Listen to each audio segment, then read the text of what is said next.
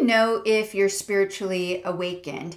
You can find tons of articles and videos about this topic online, but unfortunately, many of them can be misleading or only partially correct because they're based on a new age view of spirituality versus being grounded in time-proven and tested tradition.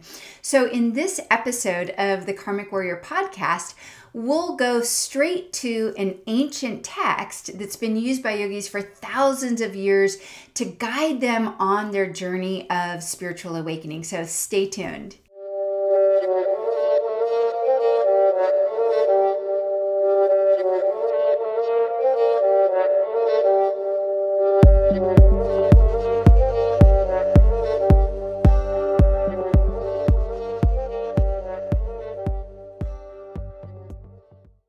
Hi there, yogis and karmic warriors. Welcome to the Karmic Warrior Podcast, where we talk about living an extraordinary life by practicing time-proven and tested teachings of yoga wisdom traditions. I am your host, Lisa Ingalls Witter, and the goal of this podcast is really quite simple. It's to make it easier than ever before for anyone to find happiness and fulfillment in their everyday life by using the wisdom teachings that have already been passed down to us for millennia. And occasionally I'll dispel some popular myths, especially in that realm of New Age spirituality, which can hold us back without our even knowing. So be sure to subscribe to this podcast here on YouTube and anywhere that you find podcasts. Now, maybe one of the biggest challenges that my clients come to me with is that they find themselves repeating the same lessons, stuck repeating those same lessons over and over again in life. And most of them are frustrated. They're at a loss because they've already done years of the work. They've already done therapy, coaching. They're on a spiritual path, yet they still seem to struggle with the same maybe unhealthy relationships, or they feel like they should be further along in their spiritual awakening than they are personally and also professionally.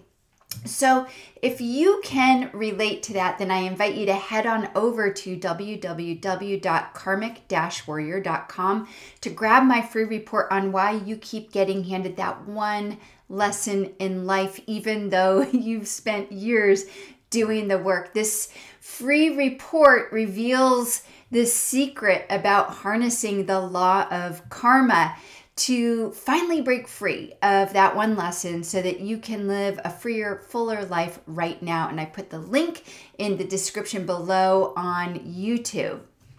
So let's begin with defining what spiritual awakening is. There is a ton of stuff out there on the internet that you can find, and I think it can be confusing sometimes. So we're going to, of course, look at that term, spiritual awakening, through the view of yoga wisdom. So in this view, an awakened person is simply someone who has realized their true self, whose identity is grounded in knowing what their true nature is. And in yoga tradition, it said that our true nature is consciousness, is also referred to as awareness or Buddha nature or essence nature. These are all the same terms for what yoga refers to as the true self. So an awakened person from this view is self-realized. This is what self-realization is. And because they're awakened, their view of reality and therefore their experience of reality is radically different from 99.9% of the rest of us living here in this lifetime and any other lifetime, right? Because an awakened person is continually connected to this never-ending, really, they're tapped into this endless, maybe that's a better word to say, this endless reservoir of awareness, consciousness, joy, bliss, also called Ananda, no matter what is happening in their outside world. Anything could be happening. All of the challenges of life can be thrown at them, and they're still able to be grounded in their true nature. So they experience a radical freedom from all of the challenges of life, even while they're actively participating day to day in all of their life activities, whether that's work or their family or any of their relationships. So again, in yoga wisdom tradition, this is what self-realization is referred to. And so while many people, maybe even you, have indeed experienced moments of awakening, as Buddhist teacher Adyashanti says, it doesn't matter if you had a moment or a few minutes or a day or a few days of awakening in the past. What matters is, are you awake right now? And of course, for most of us, the answer to that question is no. We're not. Yeah, maybe you had some experience, some awakening experience in the past. And again, it lasted a day or two or a week. But are you grounded in that awakening right now in this moment? Are you awake right now?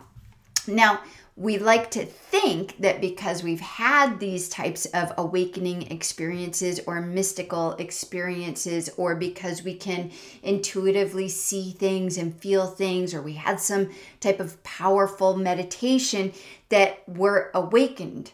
But any good spiritual teacher will tell you, do not get attached to these signs of awakening. It can be very dangerous. They can, if we become too focused on them, we get distracted. They just become distractions, and they actually take us away from the goal of awakening, from the goal of self-realization. So if you do become attached to them, which many people do, they think, oh my gosh, I've had this awakening, I'm totally awakened, and now I can feel things and I can see people's auras and I can do this and that. They just become those things, those signs, so to speak, just become another form of unhappiness and suffering, because those are just impermanent phenomena that come and go. They don't last. So we don't want to get focused on those things. I have had numerous, my own spiritual teachers tell me over and over again, as you get deeper and deeper into your own spiritual practice, and as you go further and further on the path of spiritual awakening, you absolutely will experience these things.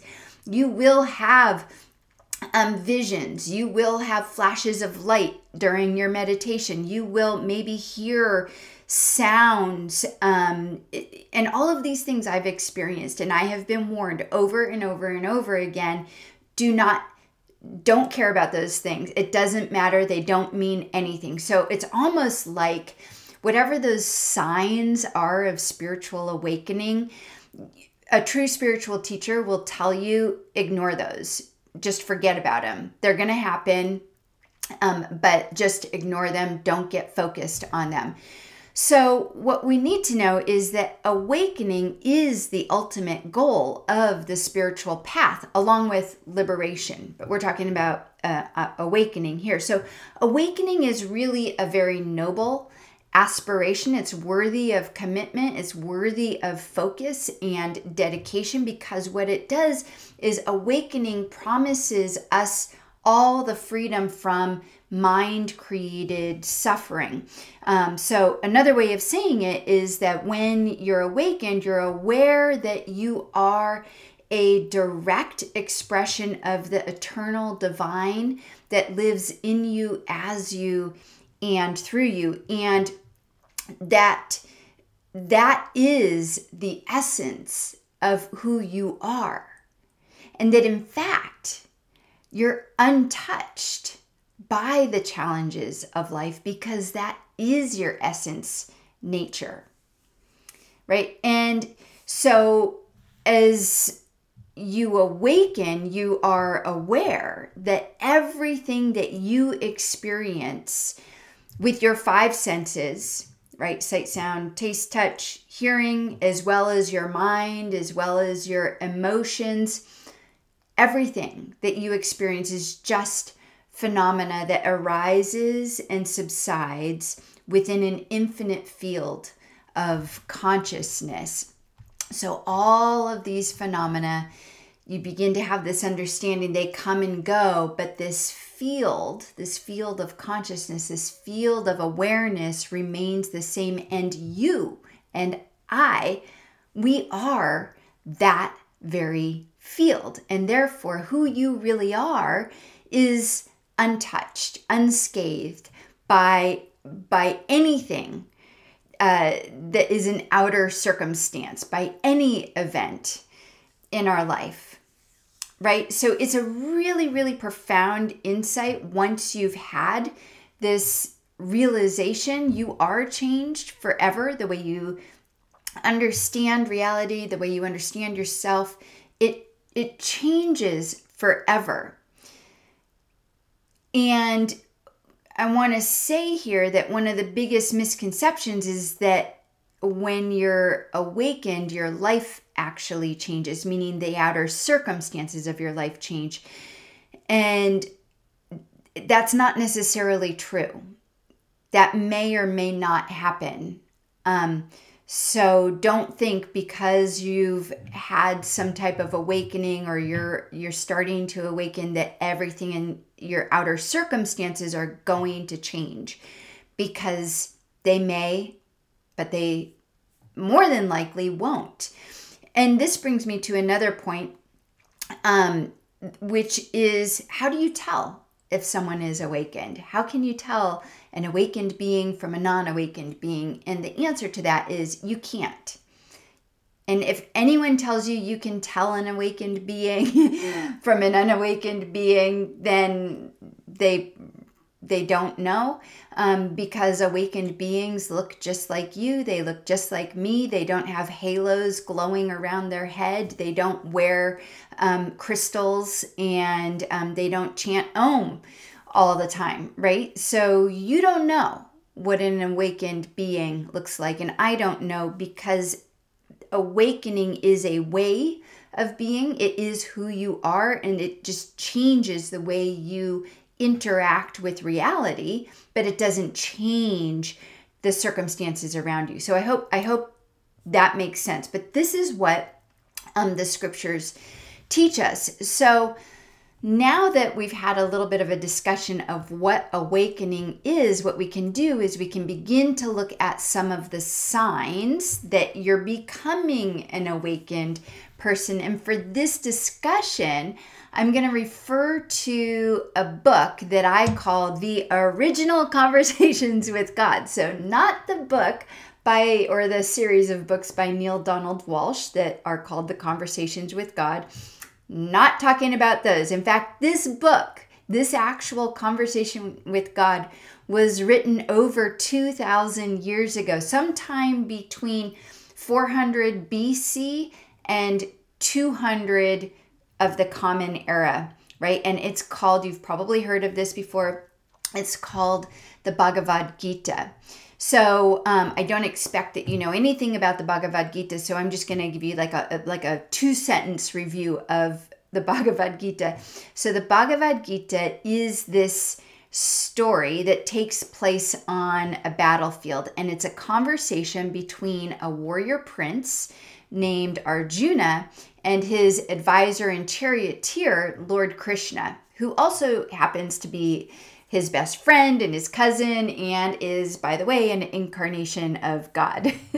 So the situation is that there's this battle between good and evil, and it's represented, the battle between good and evil are represented by Arjuna's family, which is the good side, and then his cousin's family, which are the bad side.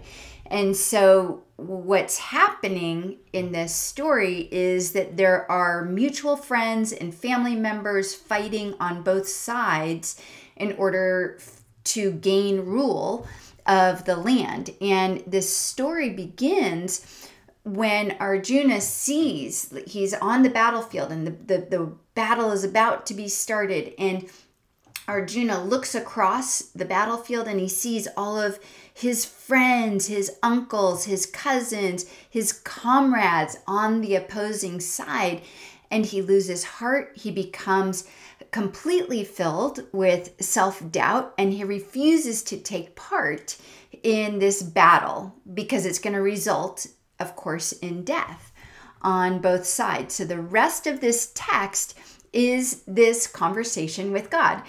Arjuna is having a conversation with Krishna.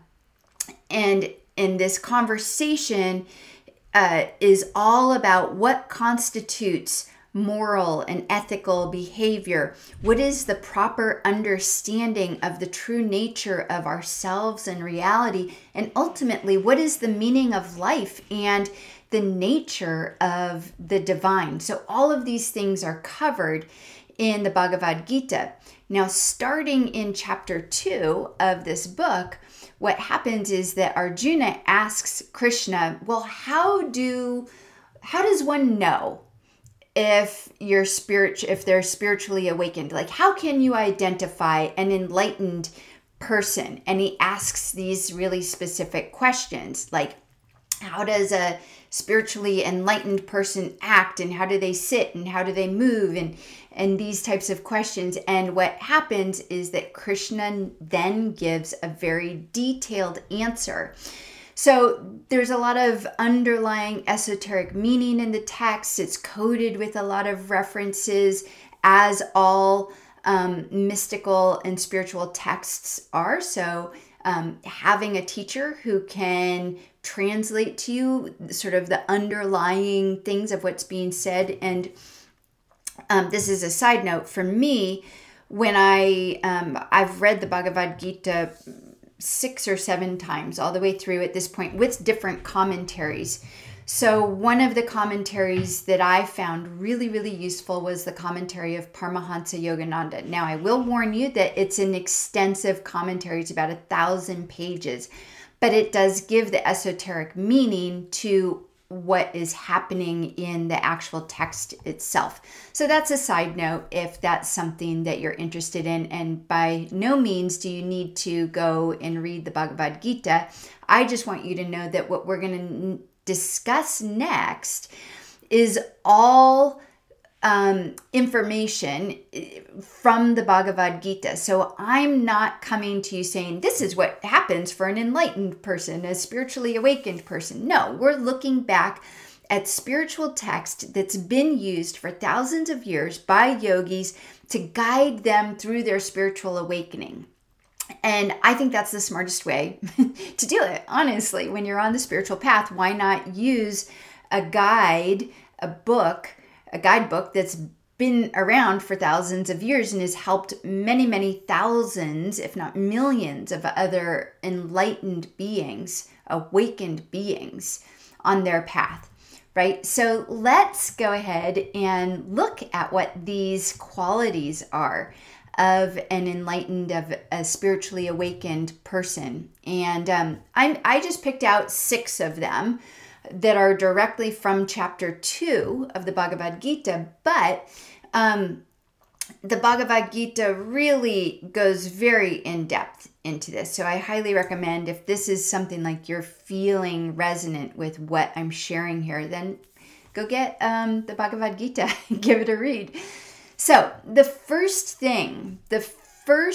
sign of a spiritually awakened being is that they understand that life is a journey from ignorance to knowledge. It's a journey from not realizing to realizing, not realizing what to realizing what. Well, realizing your true nature, from not being self-realized to being self-realized.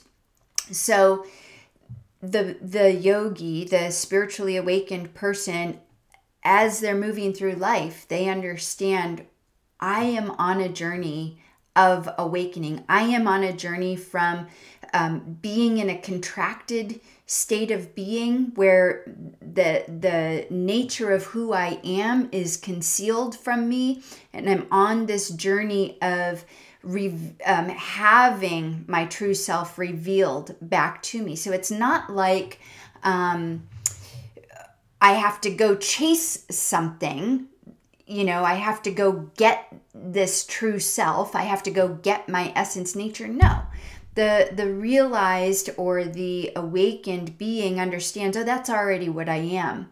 It's just that it's been concealed from me. And so I'm going to do my practices in order to reveal the truth of who I am. So that's number one. Again, that the spiritually awakened person understands that this life is a journey from ignorance or misconception to knowledge, and knowledge erases ignorance or misconception. So you'll see very much in yoga tradition that knowledge, jnana yoga, is very, very important to have knowledge, not conceptual knowledge, but a felt, known, sense knowledge. All right. So number two, the second thing that the spiritually awakened being knows or does is that they understand that happiness cannot be found in our senses or sense objects. So in the Bhagavad Gita, it talks a lot about detaching from our senses. And in some ways, when you're reading the Bhagavad Gita, you have to remember when it was written, it sounds sort of like, ooh, like I can't desire anything. I can't have pleasure. From the view of non-dual Tantra, that's not the case at all. It's more about understanding that our senses and sense objects, which means worldly objects, whether it's money or food or a beautiful body or sex or things like a car or a house, or even mind-related pursuits like the pursuit to learn more and to have a better intellect. None of those things are going to bring you happiness. Why? Well, because all of these things are impermanent. So an awakened being does not seek happiness in sensory pleasures.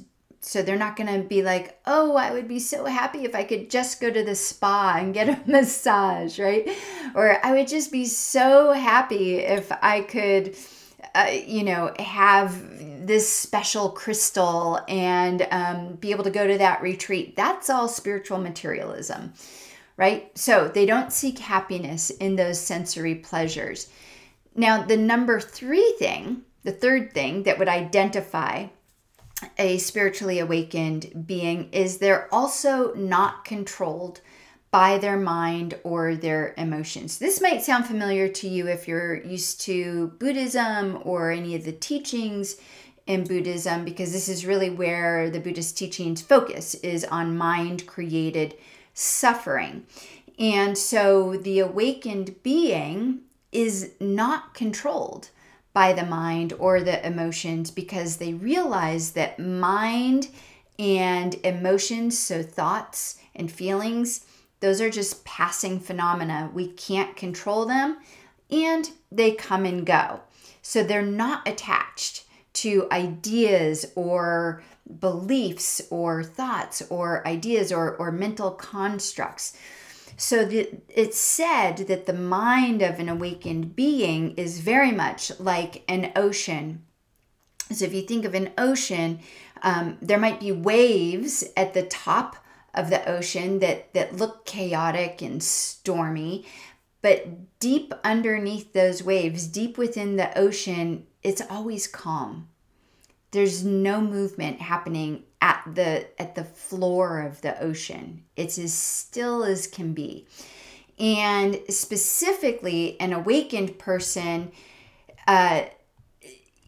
has that ability to maintain that calm, even when the thoughts and the emotions, which are like the waves at the top of the ocean, are a flurry, right? So here's an important concept when it comes to this piece of not being attached to or identified with our thoughts and our beliefs and our ideas.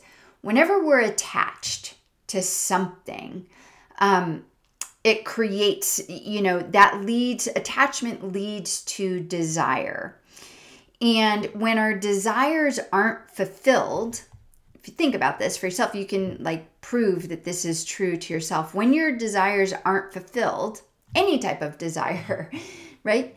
First, there might be a little bit of frustration or disappointment, but if you still don't get what you want, what you desire, it eventually turns into anger.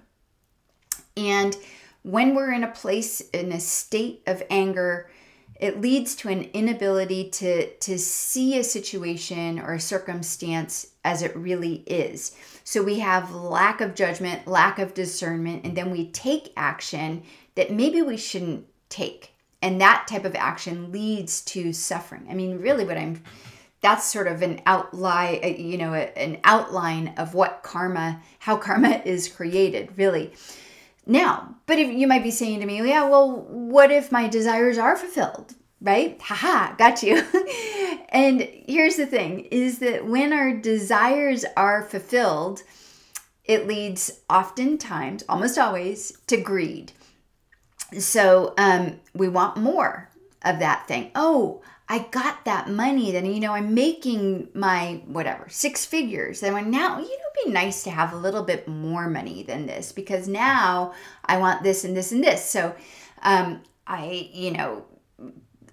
think to myself of sports because that's my background is triathlon and running. And, it's always like, okay, well, I reached that one. Oh, yeah, I did that triathlon. This was me back when I was in my 20s, I completed that distance triathlon. Now I should maybe do a longer triathlon and then a longer, it's never enough. It has to be more and more and more. So even when our desires are fulfilled, it turns into greed. And then that greed, when we don't get, of course, what we want, it leads to disappointment, frustration, eventually to anger. Anger leads to that deluded state of mind and a lack of discernment. So the point here is that all of this, whether it's your sensory, your senses and sense pleasures or your mind or your emotions, if you're attached to any of them and you think that those are the things that are going to make you happy, then you're setting yourself up for suffering.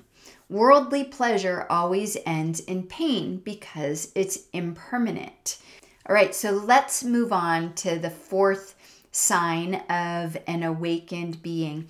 And that is that an awakened being, this is something that I sort of already alluded to before, an awakened being is someone who is grounded in their true self, which also means that they're grounded in wisdom and freedom and joy, right? And now this requires quite a bit of regular spiritual practice that is geared towards cultivating an awareness and a knowledge of the true self, and then being able to be grounded in or have a center of gravity in the true self. So again, all of the teachings tell us that meditation is a must. And it thrills me to know that meditation is becoming so popular these days and that so many people have hopped on board with meditation. But what I will say is it's not just any meditation that will do this. You can't just do, some meditation to your guide or a meditation to relax. That's not the type of meditation that's going to lead to an awareness of your true self. So there is required a specific type or types of meditations, and these are all taught in yoga tradition. So what happens is that when an awakened being has their center of gravity in their true self, then they're able to remain neutral no matter what's happening in the face of both good and evil. Whereas the average person, the rest of us, react to good and evil with either pleasure or pain, right? Something good happens, we get excited. Something bad happens, we get upset. An awakened person is able to sort of hold equanimity and not get overly excited when something good happens and not get overly upset when something bad happens, because they know that in either case, good or bad, they're impermanent. Those situations are going to change. Something's going to happen. So this neutrality, I want to point out, isn't a heartless indifference, because they see that in its unbounded freedom and autonomy, that the divine expresses itself in every imaginable way. So I'm going to say that again because it's really critical here. An awakened being understands and they see that in its unbounded freedom and autonomy, the divine expresses itself in every single imaginable way. The divine expresses itself as evil people and evil situations. And the divine also expresses itself as good people and good situations. They're all expressions of the divine. It's just that one expression is a concealed expression of the divine, or a contracted expression of the divine, and the other is a revealed or an expanded or completely uncontracted expression of the divine. But they're all the divine. And this is literally how an awakened being sees everything. They understand that it's our attachment to the stories and the ideas and the beliefs that some things or some people are good and other people and other things and situations are bad, and that's what clouds our ability to see and to perceive as the awakened person sees and perceives. The average person, you and I, we're controlled by our mind, we're controlled by our emotions, and therefore we become, as Paramahansa Yogananda called it, we become an excitable mix of delusion and influenced actions and reactions, right? We're just like, blah. We're just, things just happen, and we just react in this way and that way. That's what happens to the average person, right? An awakened person, they're going to live and move in a body and a mind and an external environment, just like everyone else. Like I said before, they're going to look like the rest of us, but in their wisdom, they know the true nature of reality. So they're not shaken by anything that isn't real. And when I say anything that isn't real, anything that isn't permanent, right? So again, this all takes quite a bit of practice, which brings me to another quality of the awakened person, which is discernment. I'm sort of putting it under this category here. The awakened person is able to know truth from falsehood. They're able to see all situations, circumstances, and events without the veils of conditioned ways of thinking and being. So really, a key point here is that the awakened being, this type of person's life and their circumstances, I'm making this like really, I really want you to get this, that it might look just like your life looks. They might have health issues. They might have financial problems. They might have any number of challenges that arise in their life. However, they're truly, truly unaffected by them. They're truly able to hold a place of equanimity. In fact, many famous mystics and enlightened and awakened beings have suffered from illnesses and cancers, and they were reported to still be, in divine joy and contentment despite their experience of pain, like actual physical pain. So this comes very naturally to an awakened being, not so much to the rest of us that are on this path. So let's look at the fifth sign of an awakened being, and that is that the awakened person knows this one thing, and that is that everything is what I am, appearing as that. There's a really famous mantra, so hum, or hum so, or hong sa. Doesn't matter which way you say the mantra. What the mantra means is I am that. So I am that, same thing as everything is what I am, appearing as that. Now I will tell you that this is something that I hear all the time, and I feel more like it's lip service. People give lip, oh, we're all one. We are all one. And yet they turn around and they do, their actions clearly indicate that they don't really understand that teaching, that everything is what I am, appearing as that.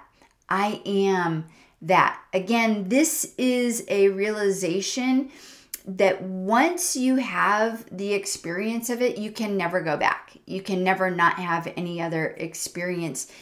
And in the beginning, having that experience, it requires practice. It requires specific types of meditations that will help you to have that, pointing out meditations that help you to have that experience. And it requires practice. It's like building a muscle. I've used this analogy before, which is, I don't know if you remember, they're still around. They were popular when I was in college. So that was a long time ago, over 30 years ago. And they were these drawings that, like, you had to look at them and they looked two-dimensional, and it looked sort of just like a geometrical painting or picture. But if you looked at it like in a certain way, the whole picture would pop out at you, like a 3D type of picture. So it's like that, that once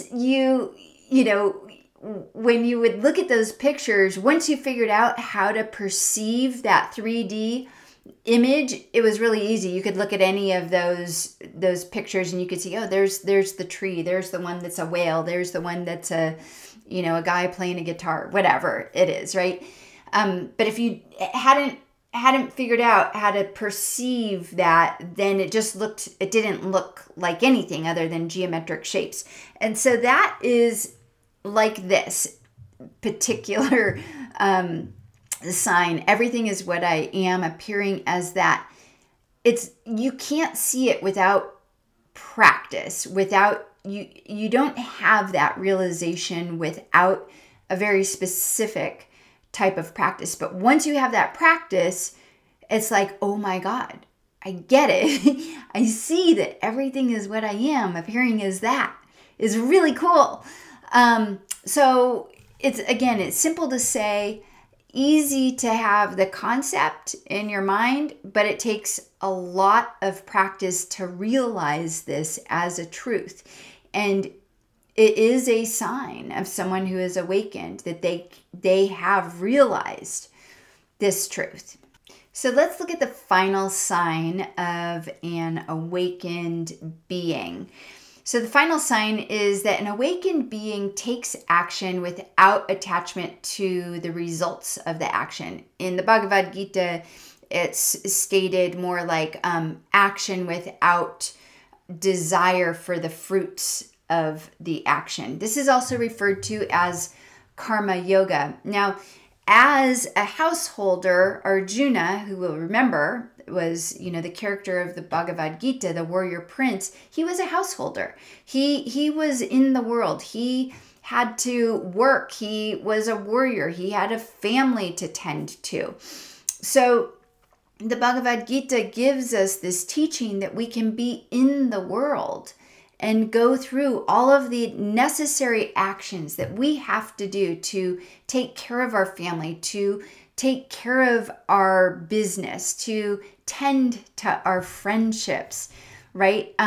But we can be detached from the fruits of our action. We can be detached from the results of our actions. So again, this is referred to in the Bhagavad Gita as karma yoga. And what we're doing in this case is, again, we're acting in the world, but we have an understanding, or an awakened being has this understanding that this body and this mind is simply the vehicle for the divine to express itself and interact with the world. So the awakened being has a very keen understanding that I am the divine living in, through, and as this personality, right? I am the divine expressed through this particular body.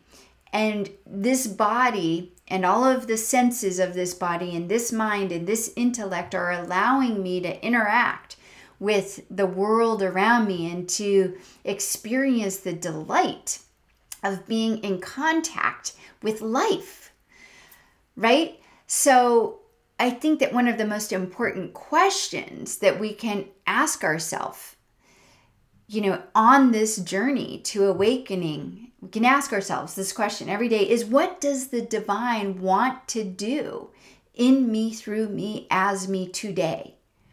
What does the divine want to do in me, through me, as me today? Again, the awakened being is fully engaged with the world, but they don't depend on whatever the results are of their actions in order to be happy, in order to be fulfilled, where the rest of us do. We depend on this world, and we look to the results. That's why we set goals. I need to make this much money. I need this, I need that. And we do that because we want to be fulfilled. We want to be happy. We're driven by fear. We're driven by anxiety, right? So let's recap on this. So there are six signs of the awakened person. Number one is that they understand that life is a journey from ignorance to knowledge. Number two is they don't seek for happiness in their senses or in sense objects.